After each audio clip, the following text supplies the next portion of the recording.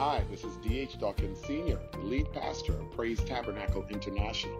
Thank you for tuning in on today's podcast. We hope that it will be inspiring, empowering, and enlightening to you, most of all impactful to your growth and your journey in faith.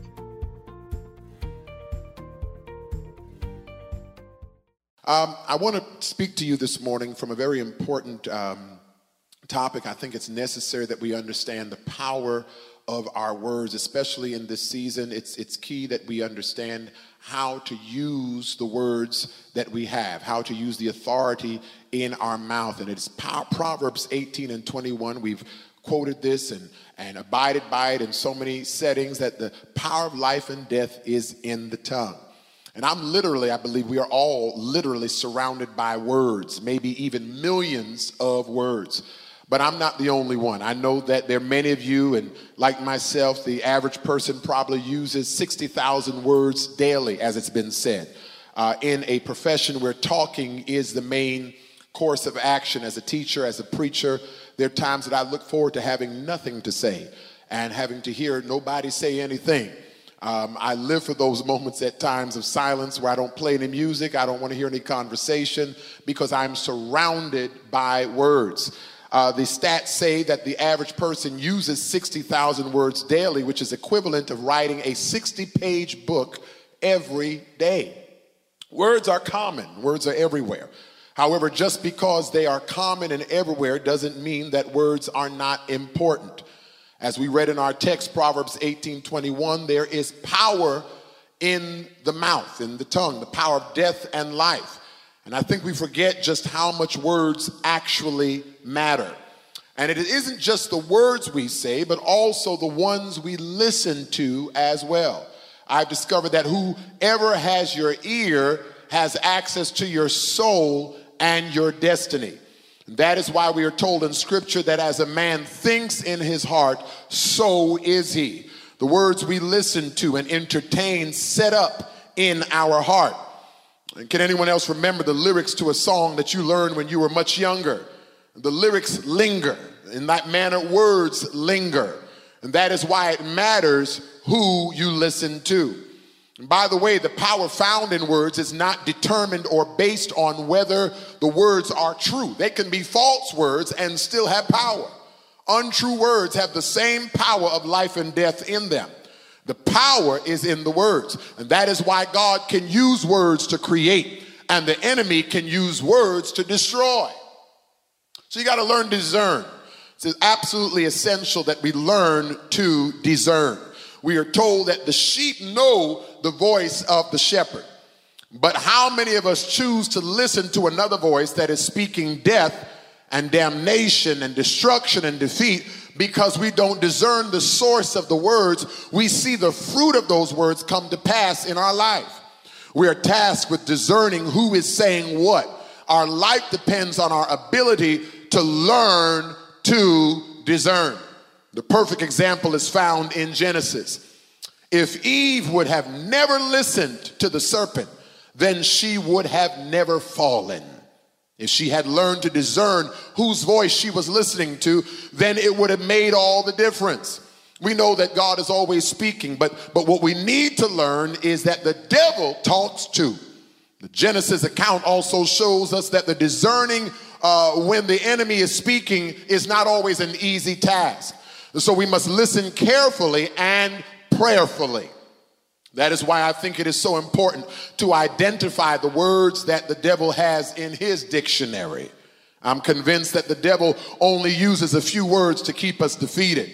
He knows how to leverage these words, and he reuses them century after century, generation after generation. He repeats these same words, and they are dangerous words to live by. One of the most dangerous words the enemy uses is the title of this sermon: never. Never. One word. I think one of the most dangerous words that he uses against us is that word never. Let's go to the story of Abraham and Sarah. The enemy uses one word to impact history. In Genesis 15:1, it says, after all these things, this word of God came to Abram in a vision. Don't be afraid, Abram. I am your shield. Your reward will be grand. Verse 5 of Genesis 15, then he took him outside and said, look at the sky, count the stars. Can you do it? Count your descendants. You're going to have a big family, Abram. Then in Genesis 16, 1-3, Sarai, Abram's wife, had not yet produced a child. She had an Egyptian maid named Hagar. Sarai said to Abram, God has not seen fit to let me have a child. Sleep with my maid. Maybe I can get a family from her. Abram agreed to do what Sarai said. So Sarai, Abram's wife, took her Egyptian maid Hagar, gave her to her husband Abram as a wife. Skip on down to Genesis 18, 9-12. The men said to him, where is Sarah, your wife? He said, in the tent. One of them said, I'm coming back about this time next year. When I arrive, your wife Sarah will have a son. Now, wait a minute. I had my plan and God had his. Because Sarai did not see the promise of God come to pass, she put her hand in it, got involved, meddled in it, but notice it did not stop the original plan of God from coming. So Sarah's listening at the tent opening just behind the man. Abraham and Sarah were old by this time, very old, the Bible says. Sarah was far past the age of having babies. Sarah laughed within herself. She said, old women like me get pregnant with this old man of a husband? Abraham receives a promise from God. However, because time passed between the promise and its fulfillment, Abraham and Sarah become convinced that they will never see God's promise come true. Sarah comes to the conclusion that she will never have a child. So they make a choice based on the word never. That has created decades and centuries of war, hate, and death. That one word has impacted the world. The same word can impact your world too. What has the enemy said would never happen in your life? What promise has God made to you that has not come to pass? And all you can hear now is never, never. The word never is dangerous because if you believe that never, then like Abraham and Sarah, you will take matters into your own hands and make long-lasting mistakes. By using the word never, the enemy often convinces us that the temporary is eternal. So we make mistakes that have permanent consequences. It's clear from Ecclesiastes that everything happens in seasons. In other words, what is happening in one season may not necessarily be happening in the next season. But the enemy uses the word never to convince us that our season will always be as it is. He uses the word to try to convince us that what we face today, we will always face. Even though what we face is only temporary and possibly even for our good often. Because it's uncomfortable, it's undesired, it's unwanted. We become convinced that it will never change. We allow the enemy to cause us to make mistakes and we do a not now for never. We begin to mistake not now as if it means never. Not yet, we begin to misinterpret it as if it means never. We got to decide who has the final say. You got to determine who gets to give you a final word. Oh, bless his name. The word never is a final word. It speaks to impossibility. It speaks to a life sentence. It speaks to permanence. It literally means under no condition. It speaks to forever. Some words are open-ended like maybe or perhaps or potentially, but never is a final word. The enemy would like to give you a final word. We must determine that the only final word we will believe and embrace is a final word that comes from the Lord. Come on, somebody say yes to that. Come on, open up your mouth and give God praise for that. The truth is that God can break the power of the enemy's final word by simply changing that one letter in the word in your life. He can set you free from the finality of never by giving you a life-giving final word like ever. Ever. Drop the N off of it. Take the negativity out of it. Take the naivety out of it. Take the nearsightedness out of it. And never becomes ever. He can change I will never be free to I won't ever be bound. Yes, Lord. He'll change I will never have enough and it can become I won't ever be without. I will never be happy can turn to I won't ever be downcast. I will never change can become I won't ever be the same. Let God take the finality of what the devil told you could never do. And for some of you, you're the ones that are echoing it.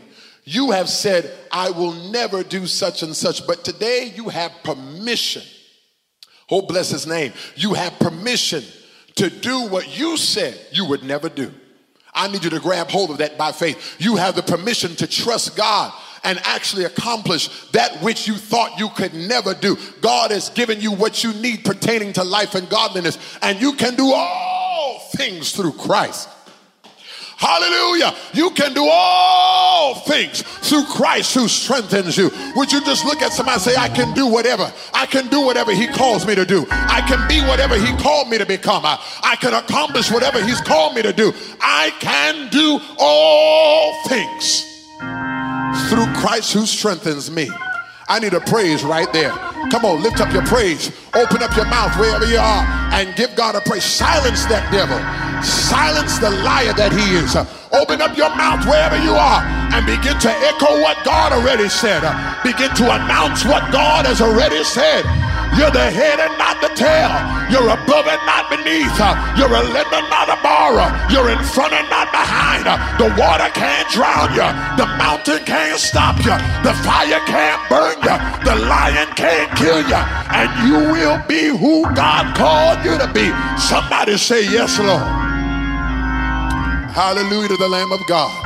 Somebody's still praising God. I see you back there. I see you. You're still giving God praise. Somebody said, I needed this word today. I needed this confession over my life. I needed to be able to walk in the confession and the promise of God. If God said it, we don't need your election. We don't need your vote. That settles it. You can bank on it. When the Lord speaks, let all the earth keep silent. It is so. Let the church say amen. Glory to the Lamb of God. I was young, but now I'm a little older. But I never seen the righteous forsaken or his seed begging for bread. Say yeah, I seen. I gotta close, but I'm getting happy about my own life. The lightning flashing. I heard the thunder roll. I seen sin breakers dashing, trying to conquer my soul. But I heard the voice of Jesus telling me to fight on because he promised.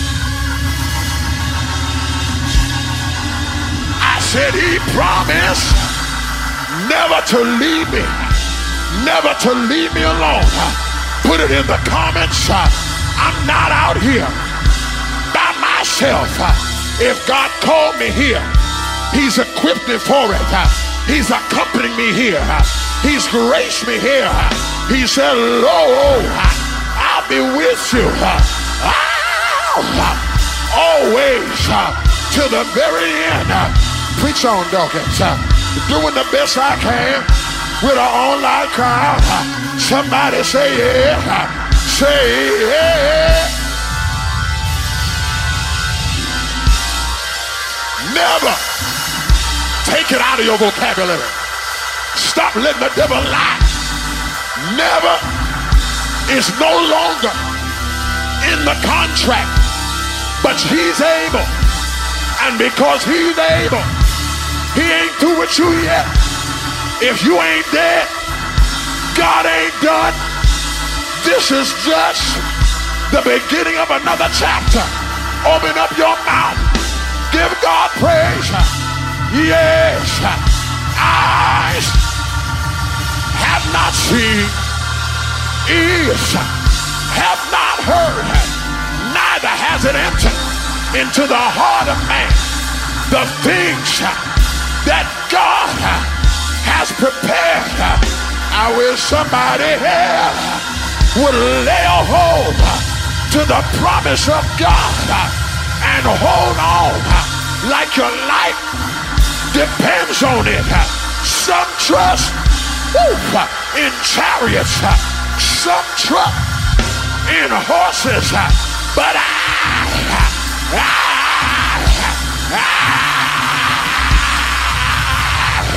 I choose to remember the name of the Lord, for the name. God bless you. Woo!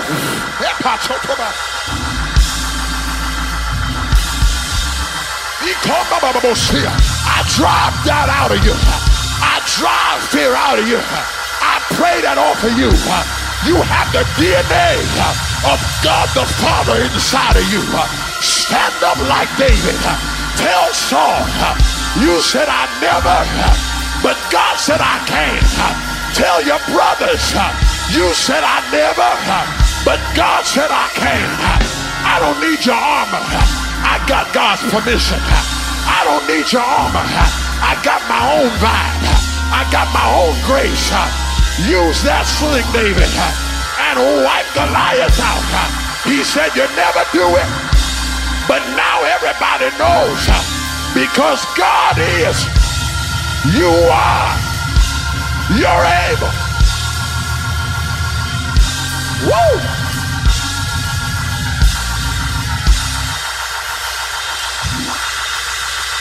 I got a quick dance on that. I need somebody real quick. We ain't gonna dance long, but just take 60 seconds and dance on the devil's head. Let him know you should have killed me when you had me. But since I'm here, I'll remind you that you'll never worked.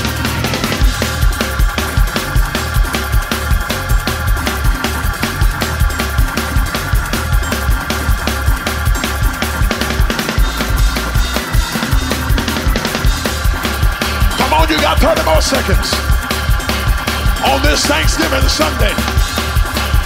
Whatever you said never to, drop the negativity and change your vocabulary.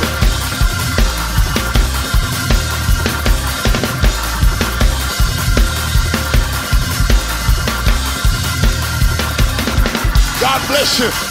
Stay tuned. You're in overtime now. I knew you'd dance past 60 seconds. Don't hurt yourself. Move that coffee table. Pick them up and put them down. Woo!